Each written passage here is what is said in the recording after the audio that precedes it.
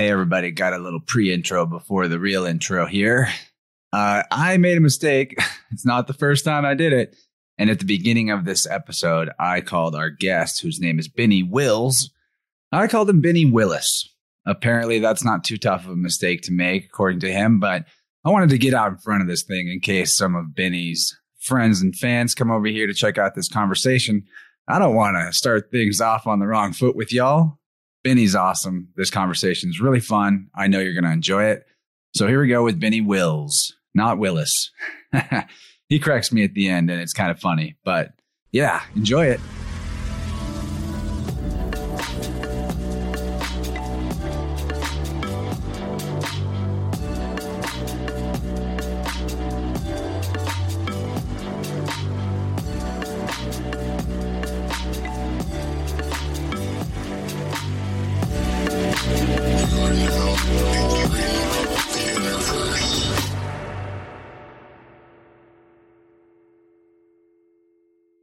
All right, welcome to the One Within All Back to the Interverse podcast. I'm, of course, your host, Chance. And as we are wrapping up one of the craziest years that, I mean, not one of, is there really any year that's been crazier in anybody's lifetime than 2020?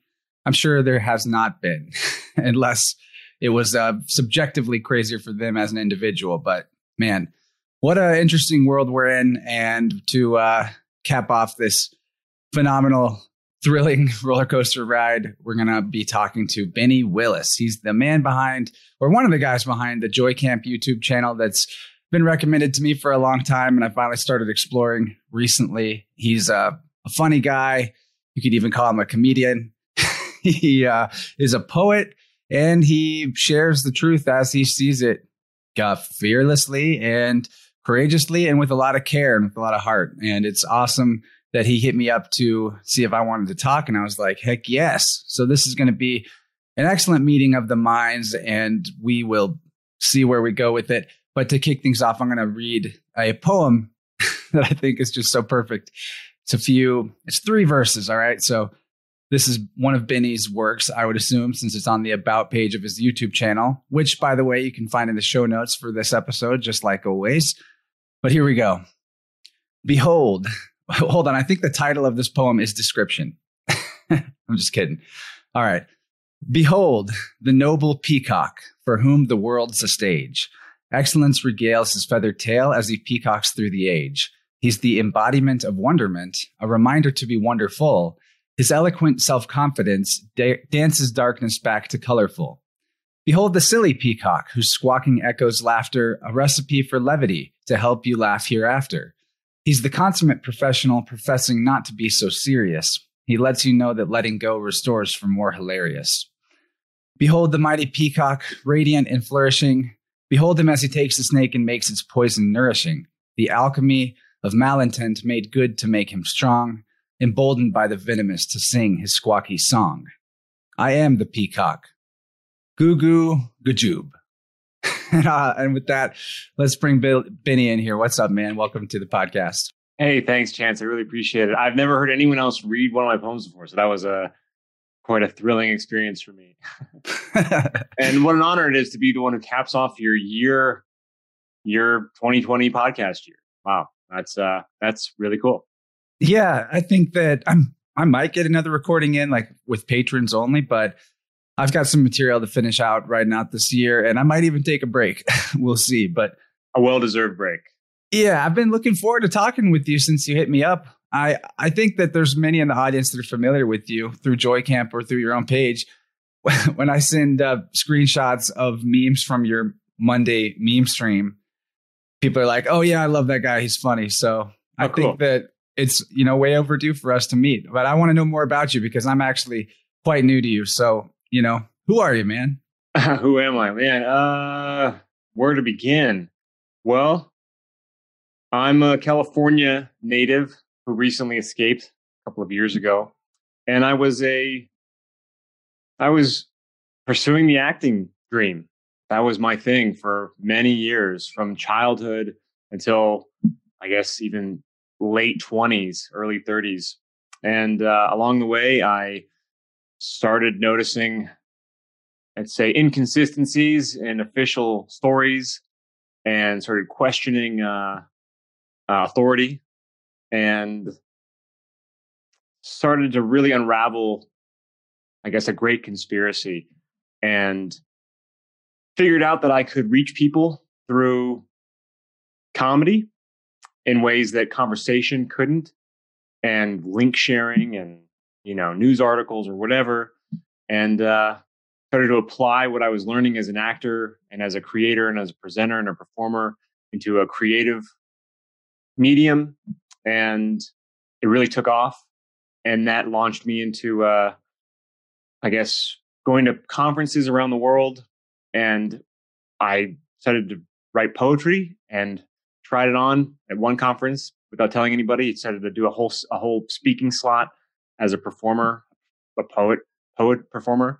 And that was received really well. So I've been performing as a poet at conferences, truth-based conferences, for the last few years. I'm now located in the Pacific Northwest with my beautiful wife, who I met at a commercial audition in California I guess 4 years ago. And she just gave birth to our first child 8 weeks ago. So now I'm a new dad, husband, family man, and seeing, riding out the wave, as it were, and figuring out ways to reach people in spite of the division and polarization. I love it, dude. And, you're not the only truth podcasting funny guy who just had a baby. A guy I really like, JP Sears, just had his too. I saw that. Congratulations to both of you guys.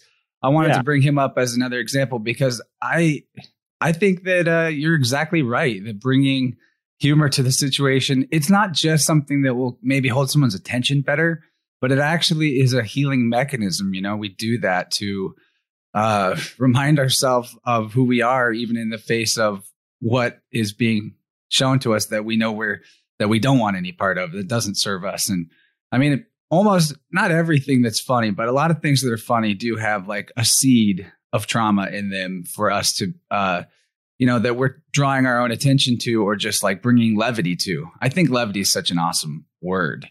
And what you said about starting out in the acting thing, I just want to say that it's really important that even though we see how demonic Hollywood is, that we don't like rule out everybody that's over there. I know a lot of amazing creators that came out of trying to hustle there and started doing their own thing and have been a huge help to the world. And the point is that Dylan Sicoccio, he's been on a few times, and he came from that same world. And he talked about how those are some of the hardest working creative people in the universe, because just to even try to make it out there, you have to like try so hard. So to be at that level and maybe even be finding some success and then like pivot to doing what you think the world needs more, I think it's really commendable, man. I appreciate that.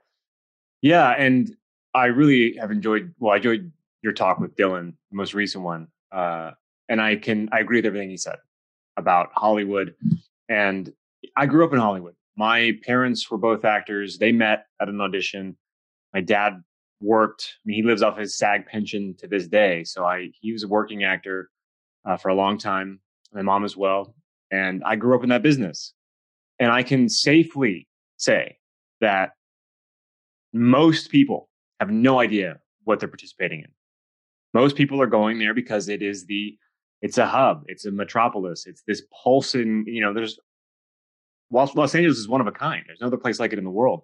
People go there to pursue a dream that, and that's it. Like most of the dream is not what people think it is, which is why whether you become a TV actor or not, most people end up disappointed by Hollywood because they don't really know what they're doing. I think the dream is rather empty, but they don't know they're participating in, something wicked or something that is absolutely there to propagandize and, at least help shape people's idea of reality. They don't know that. They're there because they want to be actors and they want to have that lifestyle. And that goes for everyone in the business. Cinematographers, directors, writers, editors, producers even. They don't know. Some do. But everyone I've ever known in Hollywood, I would safely say, have no idea what they're participating in. And that's important. Yeah, we can't just demonize all the people involved in the institution, even something as insidious as government, right? Like the way that all mafias work is with massive compartmentalization, where, like you said, they don't know what they're participating in. They're as illiterate to symbolism a lot of the time as the people taking in the media, right? You talked about at the beginning stumbling upon the grand conspiracy, and I think 2020 is the year where, as a lot of us are noticing, like the things are happening so fast that what people like you and me were saying they're about to do 8 months ago, they are now doing it. And then the people calling us conspiracy theorists back then are now saying, well, they're doing it for your health. Exactly. So Yeah. my question is, like, maybe what is the grand conspiracy in your view? Well, it's tough. I don't know if it's the grand conspiracy or a grand conspiracy. I don't know what the grand conspiracy is, but there's certainly some forces at work here in this realm that want to absolutely shape our reality and everything about it. And they do it by means of toxicity on every level. Everything is toxic, and we have to really be conscious of how to detoxify ourselves. I mean, physically, spiritually, emotionally, everything. It is real, and I would say it's a conspiracy that we are intentionally diseased and unhealthy, and I think it's rather undeniable. And to the extent of the reach of that, or who's behind it, and that gets really that's like when you get into the weeds. But you can definitely like acknowledge that there's I think forces at work that want us distracted, want us unhealthy, want us dependent, want us divided, and I think that's all part of a grand conspiracy. I think what you're pointing to is like what a conspiracy is people acting in unison towards a common goal, or in a common direction, in a sense, like in the most colloquial definition, right? Yeah. But that means that what you're describing, we're the conspirators. We're co-conspirators every time that we, are willfully ignorant of participating in things that are harming us. And what's trippy about it is that most of it, we're just born into and didn't get the choice till later. And it's very interesting now how we're all probably seeing that, okay, well, how can we disentangle ourselves from Babylon, but also not starve and also still have a quality of life we're used to? And it's a tricky balance to strike. But yeah, I think it's interesting and can be very useful to look at like who's behind what.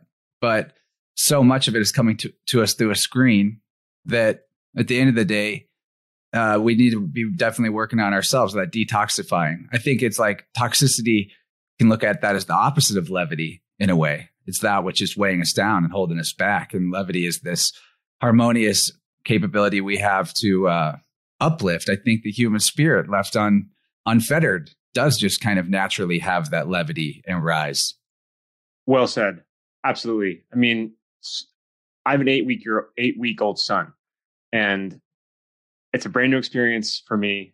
And I don't really have much context because I'm the youngest in my family. So this is my first time really being around a baby so much, and it's my child. So I'm like, it's profound. And seeing his development just in 8 weeks, I like these simple yet rather profound like clarities about the human experience just by observing him. He knows how to express discomfort and how to express joy. Those are his two fundamental reactions. Discomfort, I need to be changed, I need to eat, I'm cold or I'm warm or whatever it is. Sometimes I don't know. But and then when he's happy, he smiles. And it's that simple. He shows discomfort and he shows, that was like pleasure, but contentment or levity, ease of being. And that's his two fundamental primary places. And that's profound. And the other thing about him that's really like just made me really understand, again, sort of the grand conspiracy, what's going on right now anyway, is he would die if Sonia, my wife, and I didn't care for him. A human being comes into this world so in need. We're all here. You and I are here because someone or some people made sure that we didn't die, that we were fed. I'm dropping like baby truth bombs. Internet isn't like that. Anyway, what I'm saying is that we're born in need. He needs me. And right now, more than ever, they're trying to separate us. The grand conspiracy. We're being divided from each other more than ever. And we're being literally distanced from each other. And we need each other. We're being quarantined away from each other and told not to be around each other because we are diseased, or we might carry a disease, or we might make someone sick, and germs and all this. But we actually, as a species, need to be around each other. Even someone who claims to be a introvert or they like being alone, they still crave some kind of friendship, some kind of companionship, because that's what we are born needing. Someone there, someone to help out, someone to lean on. And that's been so destructive from what they've done this year. This social distancing and stay at home, don't hug, all this stuff is just absolutely insane. And making your neighbor and your friends and family like somehow potential terrorists to your health. It's so criminal. But anyway, these are some of the profound like things I'm witnessing. Simple, profound things I'm learning from being a father after 8 weeks. Man, yeah, and I think all the time about. I think I may have told this story before, but there's so much that baby is absorbing for years until we're always absorbing our environment and the vibes of the people around us. But, if you were a parent that wore a mask around your child all the time, would they bond with you the same way? I mean, it's sad. I'm not saying this to like throw shade at people that have worn masks around their children. I just want to think about this. Like, it hurts me when I see in the grocery store a 4 or 5 year old kid with his mom, both wearing the mask, and an older woman walks up to them and is waving, and the kid hides behind his mom's legs, and his mom says, "Oh, that's just your grandma. You don't recognize her with her mask on." That's messed up. That's all I have to say. It's messed up. It's stripping us of our humanity. It's really criminal to go in public and you can't smile at each other anymore. That's how we maintain our humanity. That's how we can cross, the boundaries that divide us politically and whatever our opinions are, by engaging in commerce, like going to the grocery store and having a conversation with the person checking you out. You engage, you smile, you talk, and now without being able to see part of your face, like that's the humanity's gone. Empathy is being taken away. It's awful. Yeah, but look, in a materialistic worldview, none of that matters. All that matters is that the physical germ particle is blocked by your face diaper. No, man, you're right. The smile is such a big deal, though. Like, I think 3 times, I'm not even kidding, 3 times in this whole thing, and maybe it's a less extreme area that I live in, but 3 times since the mandates has someone giving me a hard time about not having my face covered. And 2 of the 3 times the situation was completely disarmed by me smiling real big at them and saying something. I don't even know what I said, but just like, I'm not, you don't have to even fight about it. And also humor is such a useful tool. I heard Owen Benjamin make this joke first, but I'm sure it's been made a lot. You just say, "Are you facially profiling me?" Just laugh about it. Yeah. Yeah, I know. I've been lucky that I haven't been. No one has given me a hard time at all yet.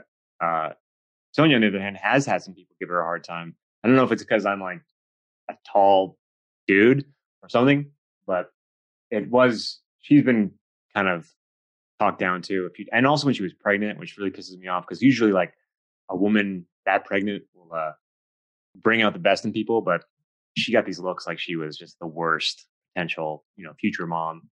And that's frustrating.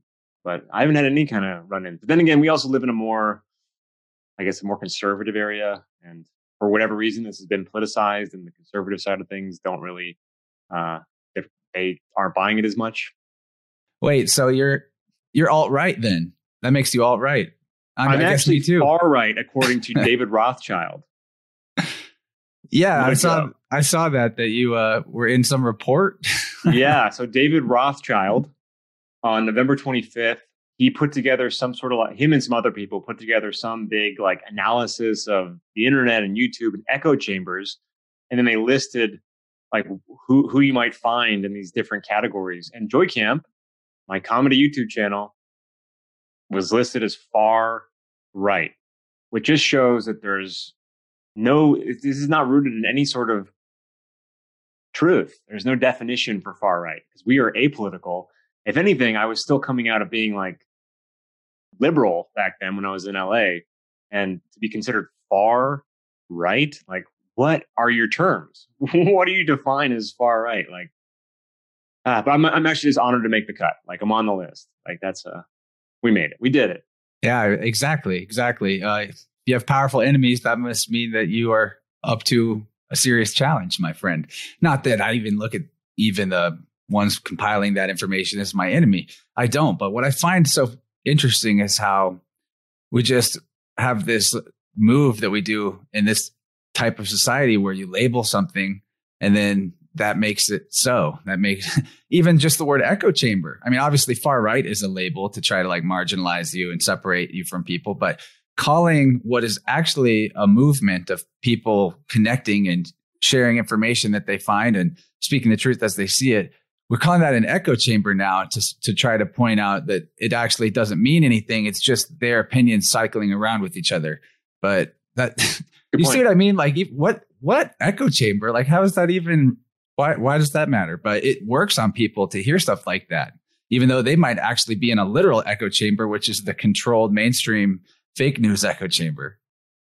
Totally. Yeah. Well, that's why I was really intrigued by your interview with Dylan, because I wasn't familiar with him before. And I just bought his book. It just arrived yesterday. Because I think there is so much power in words and wordplay. And we don't really understand, we don't know what we're saying. Like literally what we're saying so much of the time. And we're seeing spells being cast now more than ever. And in these echo chambers, people, they're making it harder. So someone who's like watching the news, watching the TV, who's staying at home and getting all their information from the sources that they rely on. If I were to try to talk to them, they have it's like Pavlov's dogs. They have like the triggers. They're like, oh, as soon as I start to say something about a certain topic, they're like, oh, this person is this, this, and this.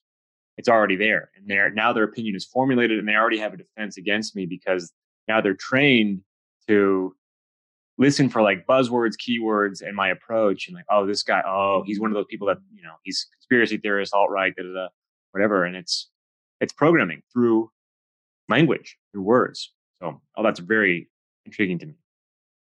That's been my biggest, if anything, the podcast journey that I started has kept bringing me back to that, to word magic, to language, to the power of our speech.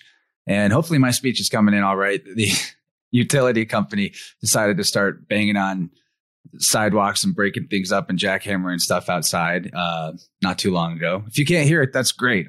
Then I said that for no reason, but it's funny because I brought it on myself. They dug a huge hole in my yard several months ago and then it just was left there. And I was like, this is really neat. I think other people should see this. And I posted it on Facebook with like a sarcastic kind of caption about how much I appreciate the utilities company. And because of my sarcasm, today's the day they came to start working on the street and banging on things. But that's completely irrelevant. I want to talk about the word magic a little more because, like I said, the podcast journey has just kept bringing me back to that, and that we don't necessarily know what we're saying. And it's difficult because one of the deepest roots of our solipsism or sort of like relativism, the roots of moral relativism could be language relativism, which is where we don't really define our terms well enough to be on the same page. And we let language slip and change over time. I don't know where the balance is because obviously our words need to evolve and change. Like if we can't upgrade the way we use language now and change it, then we're in trouble. But there is something to that, especially with like, I think what most interests me is how the legal language, legalese, is Latin to the English grammatical set, and it's a copyrighted language. And those I guess my point is like, there's always been a priestly language and then like a common language, like the vulgar tongue. And the vulgar tongue is constantly changing and even being manipulated by the higher ups. But this priestly language, just like legalese or Latin, which is a dead language, they say that the Vatican uses, those don't change. Those definitions stay solidly the same unless they need to change them for a specific purpose, like changing the definition of pandemic conveniently right before all this started happening. Interesting. I don't know that. What is that? What was the definition?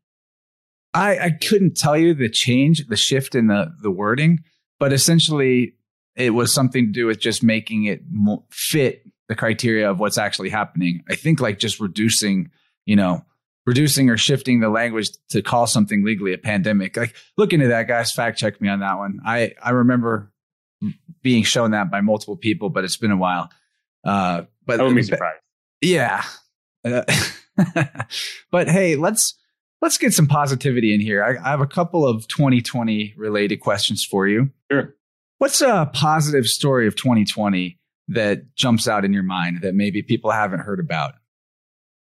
Well, the first thing that comes to mind for me is a personal story, and that's that I have a baby. And JP Sears has a baby. And honestly, so many people around me in my like immediate sphere of influence here in, Eastern Washington and elsewhere in my life, so many babies are born this year. And I don't think it's any sort of mistake. Sonia's pregnancy completely paralleled the pandemic. We found out she was pregnant in mid-February, or actually late February, and a few weeks later is when everything just blew up. So as the world got crazier and crazier, she got more and more pregnant. So it was like these dueling storylines for me. And one was scary and one was beautiful. And the first few months, I was pretty uncomfortable and nervous and concerned and wondering whether or not we'd, made a mistake and picked the wrong time. And then all of a sudden something shifted. And I thought, no, he's coming at exactly the right time. It's not a mistake. He's meant to be here. Of course, at that time, we didn't know that it was a boy or a girl. So the baby is coming at the right time. He or she is going to be here for a reason. It's right now for a reason.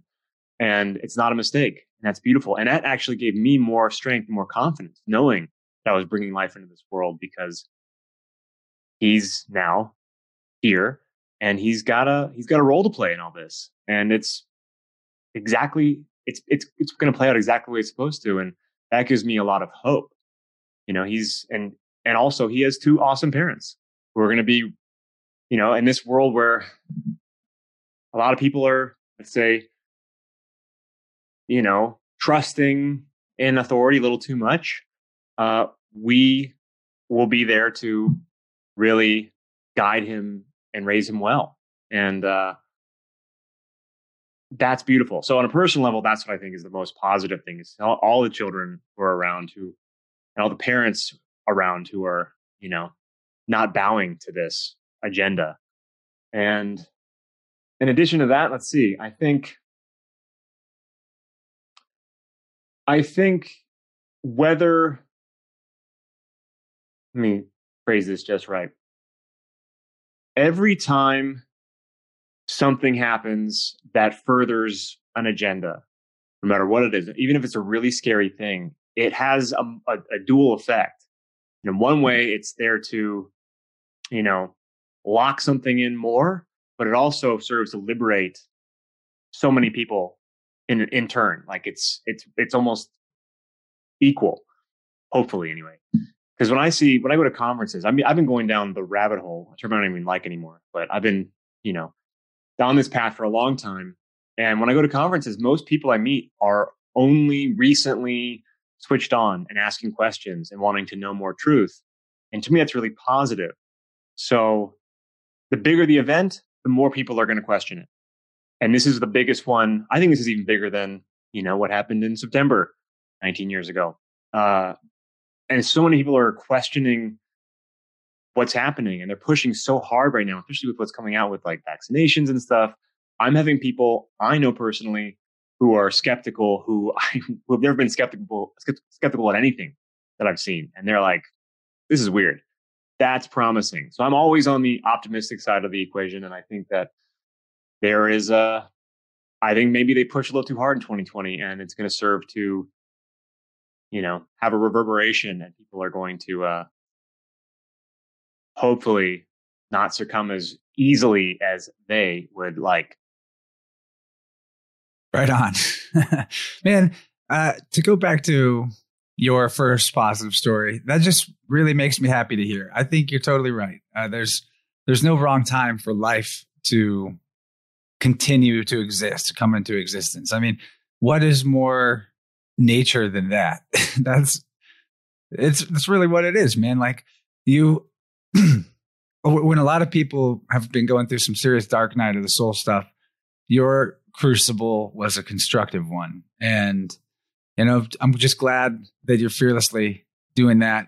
I'm really interested too in what's like the timing of that is really good for you, because maybe you would have never put him in public school anyway. But now what's going on, other people that might be having kids right now are going to be, by the time their kids are 5, this whole gamified skill badge, like digital crypto skill locker.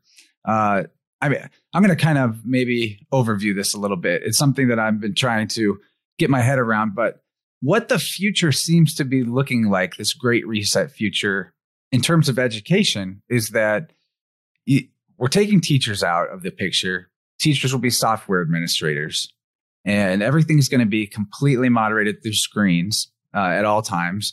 Probably not going to even at some point have kids going to physical locations or classrooms anymore.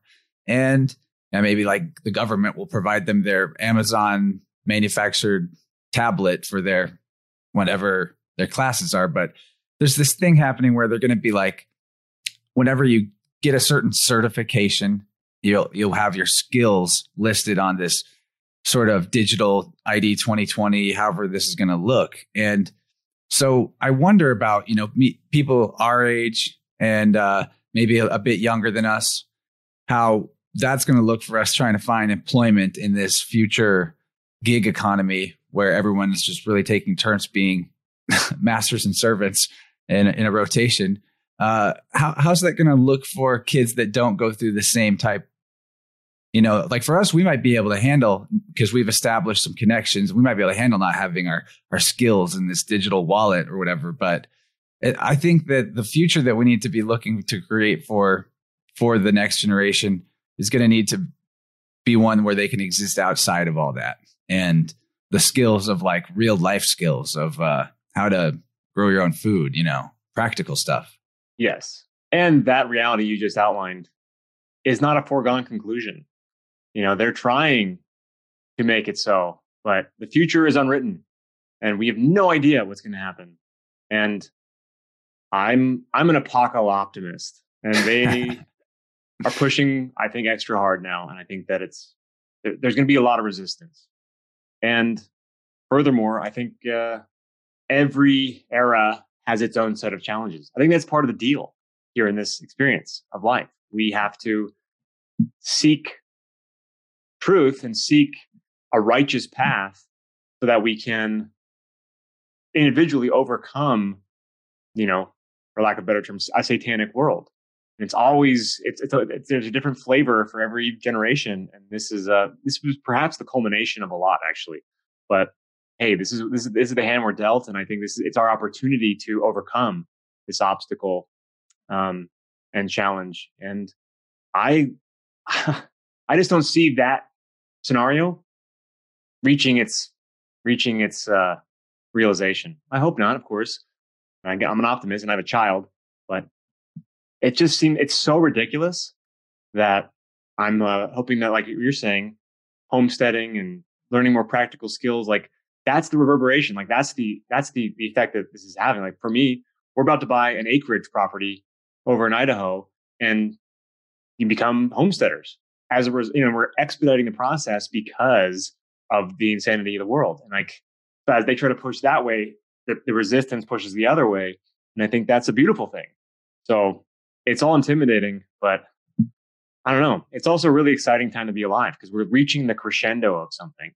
And the old normal was something that we've all been railing against for the last 15, 20, 30, 40 years. There was it was already pretty bad. And now it's reaching its sort of like climax, and it's going to be interesting to see how it plays out. Yeah, we need a people's reset where people reset their own life. And it has nothing to do with trying to reset all of society from some top down level. I think, I really love your apocalyptimism. I'm with you. Best apocalypse ever, as James True likes to say, because every bad thing that's happening in the world, every agenda for someone that's ready, that's fuel for their fire. Just like everything negative in nature, everything that's the black and the darkness is also the foundation or the canvas or the, manure for something else to grow. And even the death that has happened in the world this year, it's the same as the death that happened every other year, in that it was what was going to happen. And I think the whole sort of technocratic future is really just marketing. Like, I don't see how I don't trust the technology that much that it could be so lockstep and tightly controlled with with nothing going wrong, when I can barely get someone at my day job to help me get QuickBooks to work if it glitches out, and that's old technology. Yeah, I know. Totally. and some people sometimes give me a hard time because I try to remain really enthusiastic about the potential of change. I'm still, I have to deal with my own sad reality of the situation as well. Like, I have family members, friends who are absolutely taking the bait for this, and that is hard. And I'm not just it's not just like blind optimism and seeing everything as with rose-colored glasses on. I definitely see in order for this to topple and fail, it has to get worse. So we're still seeing the sort of the growth and the onset, and then eventually I think things balance. But yeah, it's still tough. I'm watching my nephew, my niece beg for the vaccine, and really that sucks. But again, eyes on the prize, eyes on what we can control. And if anything, this is making me, especially being a father and a husband now, so locked into focus and responsibility. I'm no longer just 20-something guy in LA figuring out what to do. I'm now okay, here's my game plan.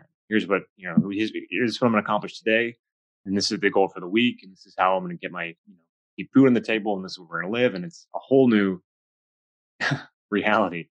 But yeah, instead of existing in the gamified corporate false persona world, where it seems like the best way to describe the way that normies are going or NPCs are going is that they're making the avatar of themselves their only reality more and more. I know this as someone who's played so many video games, it's unbelievable.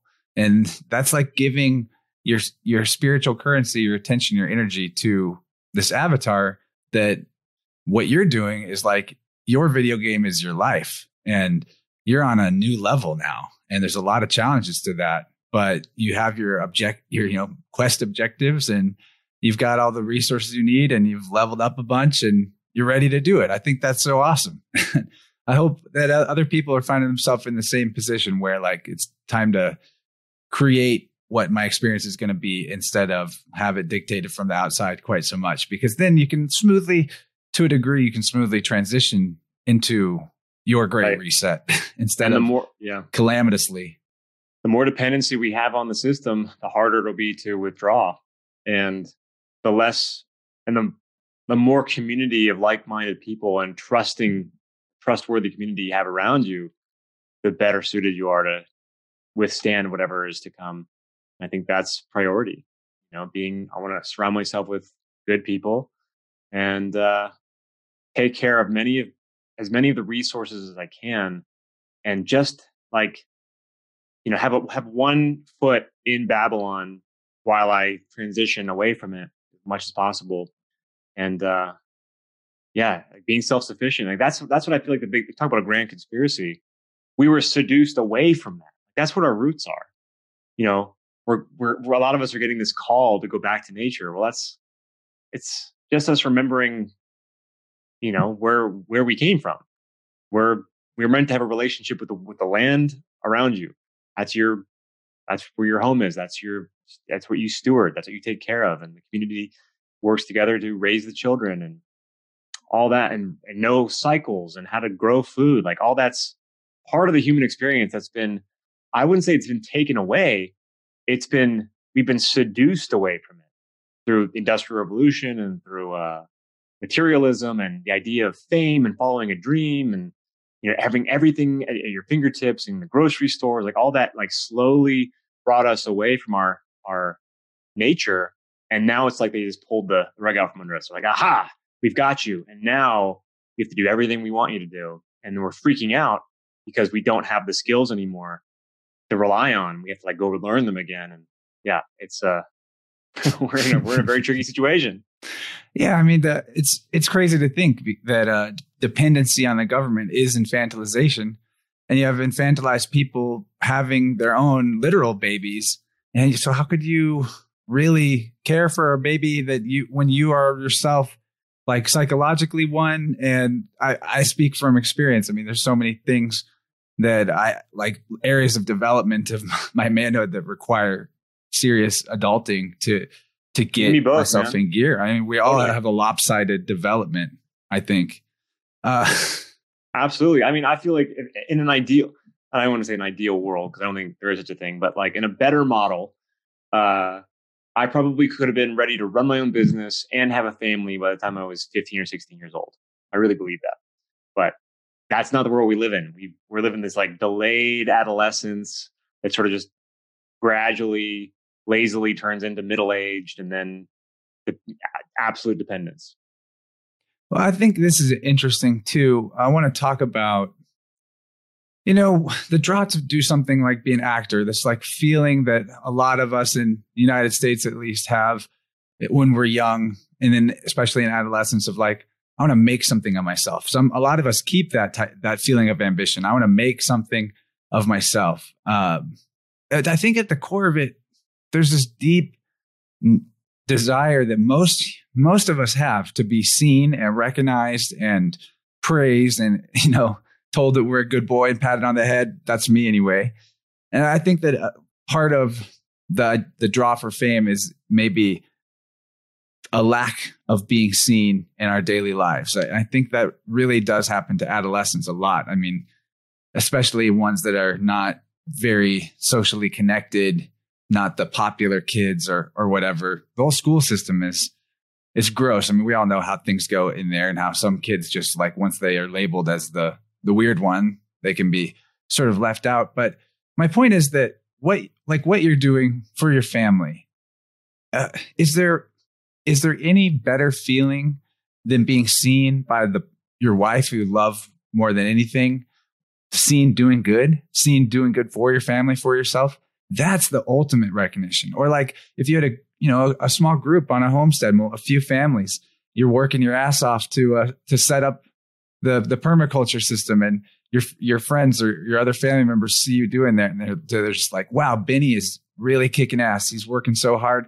Great job, Benny. Makes them feel like they want to work harder, but makes you feel good to be seen doing that. I think it's just like we don't need to kill this part of ourselves, or like kill this ego, or even our desire to be recognized or seen. We just need to like shift what behaviors we're doing so that it's a natural outcome that we're, recognized and seen, because what we're doing is literally good, not putting on the show of doing good, or not attention-seeking behavior just for the attention's sake, I guess. Yeah. And shift our definition of success, not just recognition, but success. I think that's another trick that society plays on us through all the toxicity. This idea that success is achieved through notoriety, through, copious amounts of material wealth and recognition, like you said. But success is really much more simple. Success is having good friends and people who care about you and love in your life. Having, I have a wife. Like, what a and she's my absolute equal. That's a success story. I have a baby now. That's a success story. I've never wanted for a meal in my life. That's a success. You know, these are, and it took me a long time to realize how simple a successful life could be. I had to go through that whole journey of thinking I needed to be an actor, needed to be important, needed to be, make a lot of money and live in Malibu or whatever and walk the red carpet. Like I thought that was success. And it's actually just an illusion that has no promises and is empty and doesn't really have any guarantees. But the real success is simple, and it's it's not that hard to find. So, okay, I think that at this point in the first hour would be a great time to maybe highlight what you're doing that people can connect with. Talk about some of, your favorite things that you've put out this year, or things that maybe people would have missed, or you just want them to see. Sure. Well, if this is the first hour that people get without like transitioning to like the paid version, the paid hour, right? Okay. Well, the one thing I want to make sure people know that they can participate in if they want, is I've spent the last 6 months creating something that I think is really valuable. It's a course called Parrhesia, and Parrhesia literally means free speech. It's a word that's been lost from our lexicon, and it's all about communication. So I've created something that I feel very, very, very proud of. Actually, more excited about this than anything else I've created because it's an actual service to people, and it's to help people become better communicators. How to overcome their fear of speaking publicly or on a stage, which when you get over those kinds of fears, you're much more confident, much more able to engage in any way with other people. And how to stop being a conspiracy theorist. These are like the major tenets of what I'm trying to do. How to conquer your fear of speaking generally. How to stop being that person who fire hoses people with information and gets worked up and angry and actually distances people from the information you're wanting them to hear about.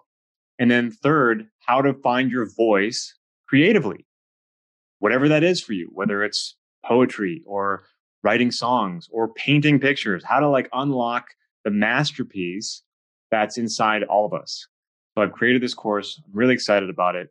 And I'm accepting my first season of students right now. I just had my beta course over the summer. It went really well. And that's my major project I'm working on. I've been working on all year. That's like my real passion project of the moment. In addition to that, I write poetry all the time. I have my goal is one poem every month. I've been doing that for about 3 years now, which has brought about really awesome volume of work. It's on the verge of being published by, my first book is on the verge of being published by G. Edward Griffin, who is a legend in the truth community. It's an honor, and he's publishing the book. And subscribe to my YouTube channel while it still exists. I do a weekly meme show every Monday night to bring levity to the situation and offer a place for people to come and let off some steam and laugh. And it's been a pretty fun thing to do. I'm on my 30th episode, 30th week of memes on Monday. And yeah, that's like the major tenets of my life right now. Parrhesia, the course I'm teaching, poetry, that is like my way of, making sense of everything and finding my own way of communication and articulating my thoughts and truth. And then laughter, ease, community. So I'll leave it there.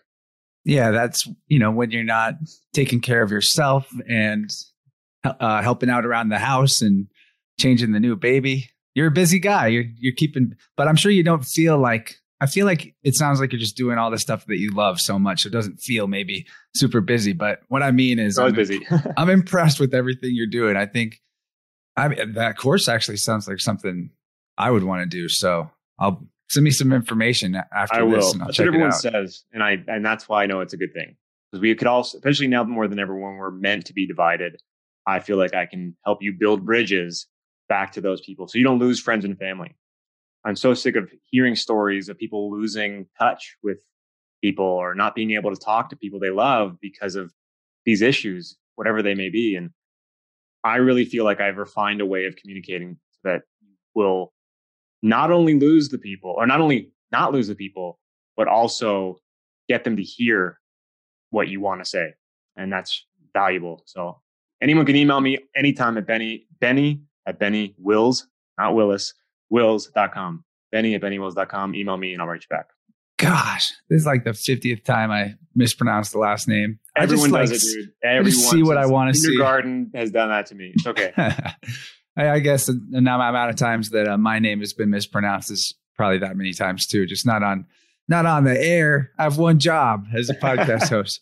But yeah, I think I think there's people in my life that wouldn't outright say that they avoid me, but that I was close to, and I can't figure out why I'm not like that close with them anymore. And I do fire hose people with information. Like, and sometimes it's just so esoteric, and I'm just like, this is probably not useful right now. But yeah, I think that I could use the assistance, and also it would just be, do the placebo effect of doing a course like that. There's levity in it. It is in and of itself. And it's fun. And I as a performer and a presenter, I've been performing on stage for 20 plus years of my life. So I'm very comfortable on stage. I know how to connect with an audience, and I know how to I know how to share the tools that I have to be an engaging, not only to conquer fear, but how to be interesting while you're doing it, and how to not be that guy that you just referenced, the guy who fire hoses information, who just walks away from the conversation feeling like shit. Like, I don't think they heard anything I said. In fact, they probably think I'm crazy now. Stop being that person. You don't have to be that person. You can communicate in a way that's not, because I used to be that guy too. And that's what the whole conspiracy guy series of videos on my Joycam channel are making fun of myself, because that's the way I was. And I learned, from those experiences, how to not be that person, how to be more, or just better at communicating and better at dropping subtle seeds of curiosity rather than like boom, boom, boom, information. You got to open the door for someone and let them walk through and not shove them through, just show them that there's a door. That's the key. But anyway, yeah, so if you're interested in the course, just email me and we can talk about it. I'll do a discovery call. We can talk and, really see where you're at and see if you're interested in what I'm offering. Yeah, well, we'll do that. And I think part of what the fire hosing is, it goes unrecognized as maybe we do recognize it, but we want to be right. And there's sort of an energetic take that happens whenever you demolish somebody with information, and they're in your mind, you're hoping they're going to be like, oh shit, you're right. I can't believe it. And then a part of us might be wanting to be seen as this amazing, knowledgeable savior. And whenever we get the rejection, or we tell ourselves that we just got rejected, even if we maybe didn't, we take an energetic hit. I think that it's a self-sabotage thing. And I really think that what you're talking about is very needed if we're going to be bridge builders instead of bridge burners, big time. Yes. And that's what you just said. People don't typically want you to be the person who changes their mind about something. They don't want a teacher. In fact, if you give them new information that replaces information that they currently are leaning on, they take it as some kind of blow to their individuality, who they are. They take it personally. But you don't want to do that. You want to be you're wrong about this, and here's the right information. In fact, if you walk away from the conversation and they come back having learned what you wanted them to learn, and get no credit for it, that's the victory. Take no credit. Let them figure it out on their own. But you have to, it's the nuance of laying out the groundwork for them to get there, and then taking your own ego out of it, so that when they realize it, they think it was all them. You had nothing to do with it. That's the success. That's something else. That's the nuance. And what comes to my mind, I'm just thinking it's kind of like if you had a bag full of seeds and you went to a bad patch of soil that's really rocky and dry, and you put one seed in the ground, you covered it up, and you just look at that seed and you're like, grow, damn it. Why won't you grow? When you could just be going somewhere much more fertile and dropping seeds everywhere and going on with your day. Exactly. And who knows? People reach out to me sometimes from 10 years ago or more. And they'll be like, hey man, we had this conversation this one time about this thing, and I thought you were crazy, but now I see, and like, wow, really thank you for like opening up this whole world of possibility. And I'm like, wow, I don't even remember the conversation, but that's awesome that you remembered it and then it changed something for you. But that's the key. Like, you said, plant the seed and hopefully it grows. And also remember that they're coming from what they think is a good place. Most people have a hard time hearing conspiracy because they don't want to think that people could be that bad. So they're coming from a place of, there's no way. Their empathy is telling them, no way are you onto something, because there's no way that these people would mislead me. No way. I can't accept that there's that level of deception and evil. And so you have to remember that that's where they're coming from. Like, they don't want to think that things could be as bad as you're outlining, perhaps. And, we can find common ground with anybody. And yeah, I'll leave it there. Well, okay. So in the last couple minutes here, do you think you can bequeath some poetry on us, my man? I'd love to bequeath. Sure. Let me find one that's good. Let's see, applicable to our conversation so far. Okay, I have two that I'm thinking of. Okay, I'll do this. I'll do one that, because I've been using this term so much. I wrote this poem called They to address the issue of they, because a lot of times, if you are having that like passionate conversation with someone and you're explaining how things work and what's going down, and they're like, well, who is they? Who are you talking about? Who is doing all this? And that's like a curveball question for someone to ask. It's like, it's complicated, So I try to address the topic and the issue of they. And I'll read it for you. They are ruthless. They are heartless. They don't care about our health. They are greedy. They are seedy. They rob us of our wealth. They deceive us. They mistreat us. They numb us with TV. They mislead us. They disease us. They say obedience is key. They put poison in the water. They put poison in the air. They put poison in the food supply. Then they tell us that they care. They engage in endless war. They send our sons away to die. They send our daughters away as well now under equality's disguise. They peddle pills to millions. They push debts into the trillions. They scare us. They impair us while they carpet bomb civilians. They teach us life is meaningless. They tell us all is random. They say have faith in scientists and authority in tandem. They are ubiquitous. They seem omnipresent. They control the past from perches present. They plot and plan and scheme in secret. Exploitation, their great achievement. The puppeteering, invisible all-seers. The profiteering racketeers of fear. The cult of death to which mankind adheres. They are behind it. But who is they? Satanists, Zionists, globalists, socialists, people who script the news, Freemasons, Disney, Jesuits, the Vatican, NASA, Netflix, the Jews, bankers, aliens, the Clintons, the Queen, the Rothschilds, Henry Kissinger, Crown Council of 13. It doesn't really matter, because the solution to they is we. Us and you and me. They are pathological. They are pitiful. They are diabolical. They are miserable. They are wicked beings living wickedly. And their punishment is their wickedness.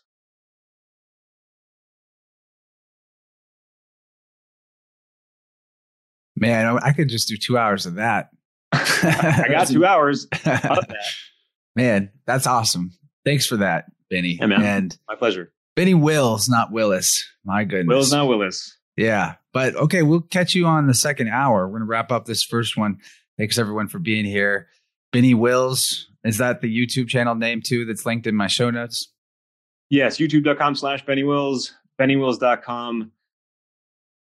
Email me if you're interested in the course, benny@bennywills.com. And literally, I mean, I'm everywhere. Joycamp, youtube.com/Joycamp is my other YouTube channel. I'm also on BitChute and Brighteon and I'm everywhere. Just, you can find me. Yeah. Thanks for working so hard to get this good stuff out there. All right. We'll catch you on the second hour. Thanks, man. All right, everybody. Thanks for making it all the way to the end of an episode. That's always cool, especially if you stick around and hear me out for a couple minutes while I tell you whatever I'm going to talk about here.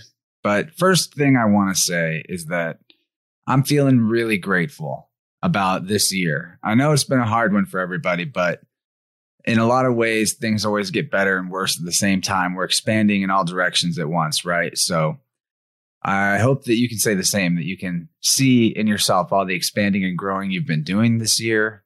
And I think I'm going to pop out at least one more show before 2020 is over, but I've already recorded that and I'll get to it. But this is a good point, in my opinion, because today is the solstice as I record this. And it's also that big, great conjunction day everyone's talking about. And I'll get to that. But I just wanted to express that gratitude because without the audience that has supported me and listened to the show, there's not a lot of point other than to me doing this, other than I like to have these types of conversations. But in all honesty, some of the really cool people that I've got to meet and converse with because of the podcast, I don't think I would have gotten a 2-hour conversation with them if we weren't recording it to make content. And that's not to speak to them as like, you know, all they care about is their career or their content or whatever. It's just that some of the most awesome people are really busy and they need to do 2 things at once. And I can respect that. And these type of talks, they're just really awesome for me. And I appreciate that you're tuning in and getting something out of it too. And Benny was a real fun guest. And this was a little bit more of a casual conversation. Maybe it seems like as a host, I'm phoning it in here at the end of the year and not preparing a whole lot, but I wanted to just meet Benny and talk guy to guy about whatever came up and just see what was there in the flow, in the ether. And I think that turned out to be a fun conversation, hopefully good for everybody. I knew he just had a kid. I didn't expect to talk about the kid so much, but that doesn't mean I didn't want to. I find all that really interesting. In fact, it's actually, for me to get personal, like I wonder if I'm going to have a kid when I'm his age or by then, before then, or at all. At 31, it does give me some sadness to think maybe that's not in the cards for me in this life. I know it's not too late either. And you never know what might happen with you, but it just seems like there's definitely a call of nature that goes on at some point in our life. And if you're as old as me or older, you've probably felt it. If you're younger, maybe not yet, but it makes a lot of sense that life is about continuing life. There's not a point to life other than life itself, which means that nature urges us to procreate and to teach and pass on what we know and what has helped us and what we think will be beneficial to the world at large to those that come after us. And in a way, like as an author or as a podcaster, as another type of artist, you can pass on what you know to future generations really well. But there's a lot of noise out there, and you're never going to have the exact same level of, impact as you would on your own child, and for good or bad, of course. And no one does it all good, and very few do it all bad. Anyway, I'm not trying to mope about that, but I wonder about that. And I think that, if it happens, it's meant to be, sure.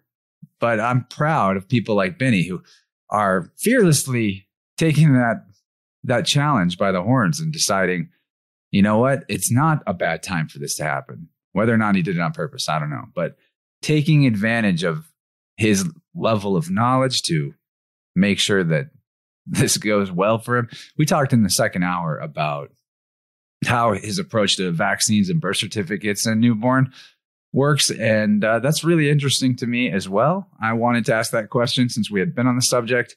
You'll have to tune into that hour through Patreon if you want to hear whether or not he got vaccinated or got birth certificated or any of that. So that's fun. Yeah, pay me money to hear more about Benny's private life. It's kind of weird, but it's only $5 a month. I do like to have your support. In fact, the more of you that support the show, the more I'm going to be able to make this like the main thing I do and not have all these side hustles that I require currently to subsist here in this society. Yeah, so that's on Patreon.com/Interverse, patreon.com/Interverse. Everything is linked in the show notes, including Benny's YouTube channel website. You know that if you're a podcast professional listener, you know how all that works. But okay, so I guess since I'm on the subject of plus, I'll just throw it all out there. We also talked about poetic metaphors in the Bible, about not taking it literally. We have some interesting similar views on the Jesus Christ guy and what the Bible is trying to tell us. And there's so many ways to slice that particular pie and look at it, angles to look at it. And I love that. It's really become I won't say that I've been reading a lot of it in terms of like just going through chapters of the Bible and reading it. That'll come, but I have so many books I want to read right now. And I spend so much time not reading. So it's slow going. However, I think at some point I will probably do more actual direct reading of it myself, but it helps me to just look at verses at a time or concepts in the Bible just as much as reading it probably would. And anyway, not to get stuck on that, it wasn't like the whole plus hour. Hopefully you don't hate the Bible out there or think that it's a terrible thing to talk about. You know, I get that there's seeming contradictions in it, and there's definitely evidence of alteration all through it. But that being said, the spirit of what comes through, if you look at it poetically and metaphorically, there's a lot of useful things pointing you to natural law there. And I think the most anti-natural law thing we could do is self-harm or harm to others. And on that subject in the plus extension, we talked about the harm going on to people who've taken the COVID vaccine. So that's fun. Fuck you, YouTube, if you heard me. Oh, man, I probably shouldn't have said those words together. Uh-oh. I said a lot of words that they don't like. Uh-oh. We also talked about, is a cyber attack imminent? Are there clues being laid that that's the next part of the plan as far as how to move us further into a lockdown reality? We also compared communism, the psychological breakdown methods that communists used in the past to indoctrinate, mind control, break the will of their prisoners and dissidents. And that's been studied a lot over the decades. And if you compare the tenets and the game plan of that type of mind control, it's actually amazingly similar to the lockdowns that we see right now. If you're curious about that, just go to Corbett Report. Look for his New World Next Year video that he did with Media Monarchies, James Evan Pilato. James Corbett and James Evan Pilato, really great resources. Benny and I talked about in the plus extension, I think it was, more of the resources that he likes for this type of research. Those two are really good. And they, in that video, the New World Next Year, that is referring to their wrap up of 2020 and what they think is coming in 2021. That's where we got the information of the communism compared to lockdowns, communist mind control, whatever, prisoner of war, torture. So now I'm not telling you you're a prisoner of war. I don't want you to identify as being a prisoner, but the whole way that this great reset is moving is towards a open air prison society reality where everything is tracked and monitored at all times. So you're pretty much under the thumb at all times. And of course, we got into what we think about the Great Conjunction, which is now, right this minute. I mean, the planets of Jupiter and Saturn have been conjoined for a long time. So now that we're here and nothing Titanic happened today, I mean, some things in my personal life were like, whoa, that's a big change. That's a big shift. That's a pendulum swing for sure in my personal life, but I don't need to get into that. Maybe the same is true for you, but we don't see the New World Order or something coming out and being like, this is our age. It's now here. Nothing like that is going to happen. I think the best way to look at the Great Conjunction, and I got this idea reflected back at me that I was thinking this from Dylan Sicocchio going on Crow 777. Our good friend Dylan, the author of Spirit World, guest on previous shows we've done. he came back on the Crow 777 radio podcast. Go check that out. They did a great conjunction, great episode. And anyway, he and I are on the same page of looking at this thing, this conjunction, this moment in time. It's not so much about a big event. It's about seeds that are being planted that are going to carry on into the next era. And we might not see some of those seeds sprout and take root for a while. They'll happen in different rates probably, but I think it makes sense that we've been in the beginning of the age of Aquarius for a long time, really. And with these things, it's this big spectrum, right? I don't really see like these lines cross this line and now it's different. You know, think about when it's 12:59 on the clock and then 1 on the clock, right? Just because now we've gone from 12 to 1, 12:59 to 1, and the minute hand and the hour hand line up at a certain point, you know, whatever. That doesn't actually mean anything changed. Eternity is still eternity. Nature is still nature. The cycle that we're in is still the cycle that we're in. And just as spring doesn't just happen instantly or right after winter, it gradually shifts. That's where we're at with this age shift thing. But another thing that blew my mind about the Great Reset, Great Conjunction, you love this one. So Jupiter and Saturn, that's what's conjoining, right? Right. Now, Re, or Ray, R-E, Ray, that's an old name for Jupiter, yo. And Set is an old name for Saturn. If anyone's keen on Egyptian or Kemetan mythology, we all know about that archetype, Set, Satan, whatever, the big bad lizard man. So the Great Reset, the Great Ray plus Set, R-E plus S-E-T, Jupiter plus Saturn, Ray plus Set, reset. What do you know? They've been repackaging the same inky Enlil, Jesus, Satan, Jupiter, Saturn thing, Kronos, Zeus. It's been over and over and over the same exact archetypes, recycled the thumbprints of the priesthood that has been in control of this particular iteration of humanity, if you will, for a long time.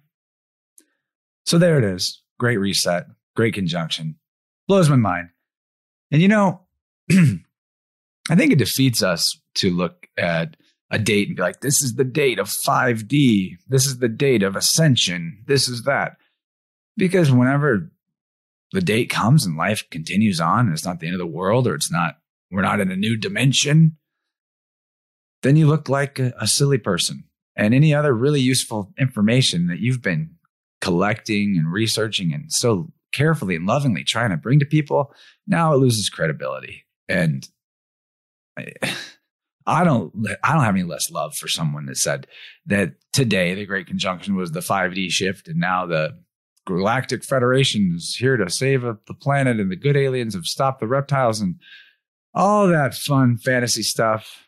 No offense if you're into it, but I haven't seen it. I haven't seen it. I see it in symbolism. I see all kinds of shit in symbolism, but symbolism is metaphor. It's poetry. Taking everything so literally is literally messing us up. And it's ironic because the other thing that's literally messing us up is that we don't have literal definitions of words, but we take poetic metaphorical stories as literal. We're getting it backwards. And I guess what I mean by that is, how can we even do what we want in the world when we all have different definitions of different literary devices and words?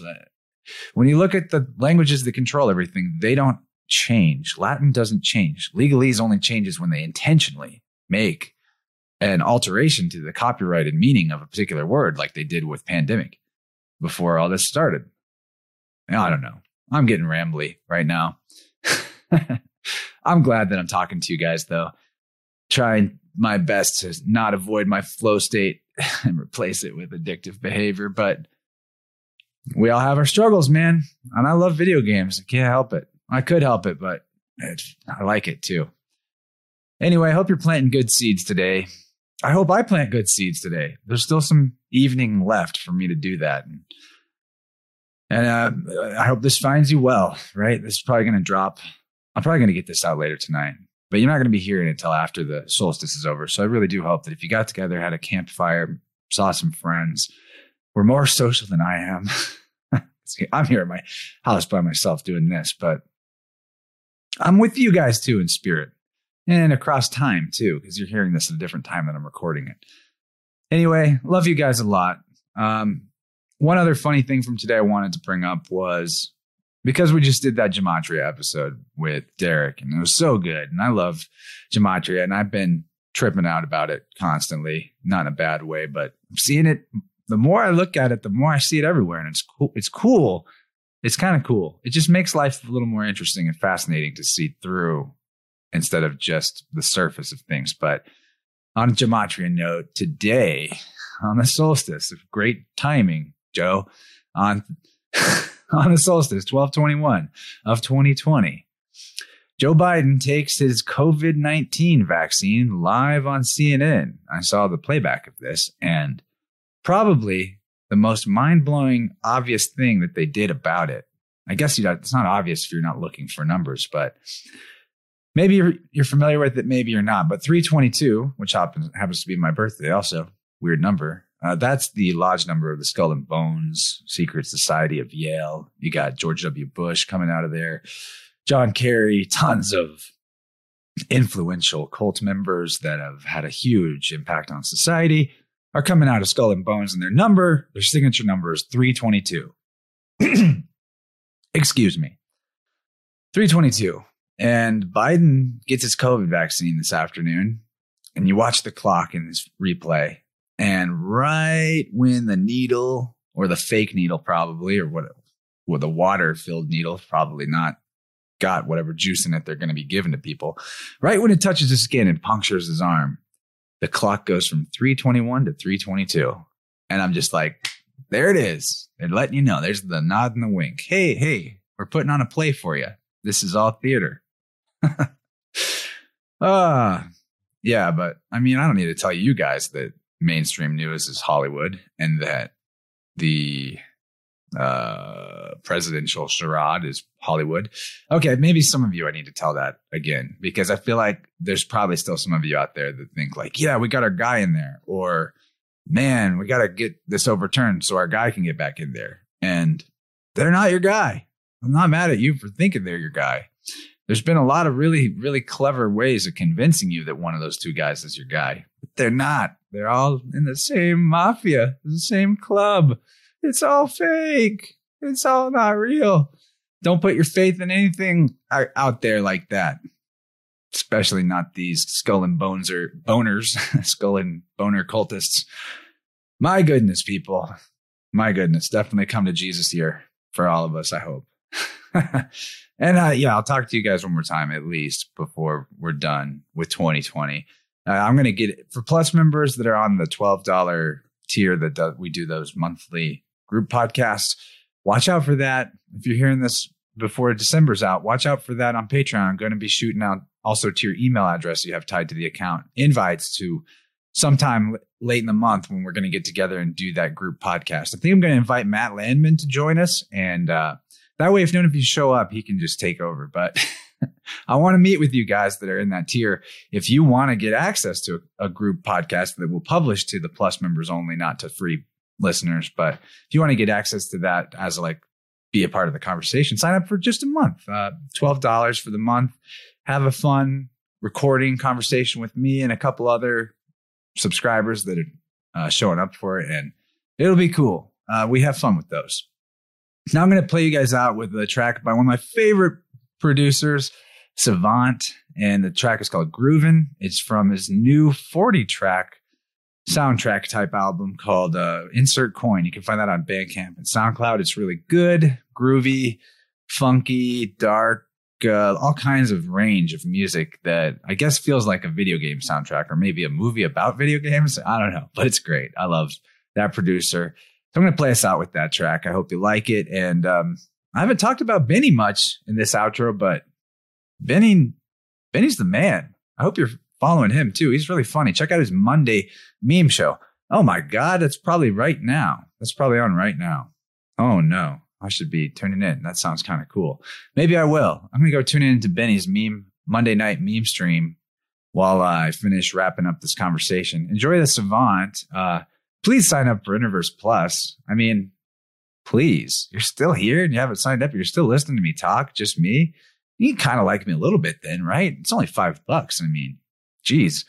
I used to say like I tip a server $5, but I don't even tip. I tip servers more than $5 now because I don't know, inflation or whatever, but I'm only asking for $5 and it's all me doing this. I'm the only one doing it. If you like it at all, I need some assistance. Damn it.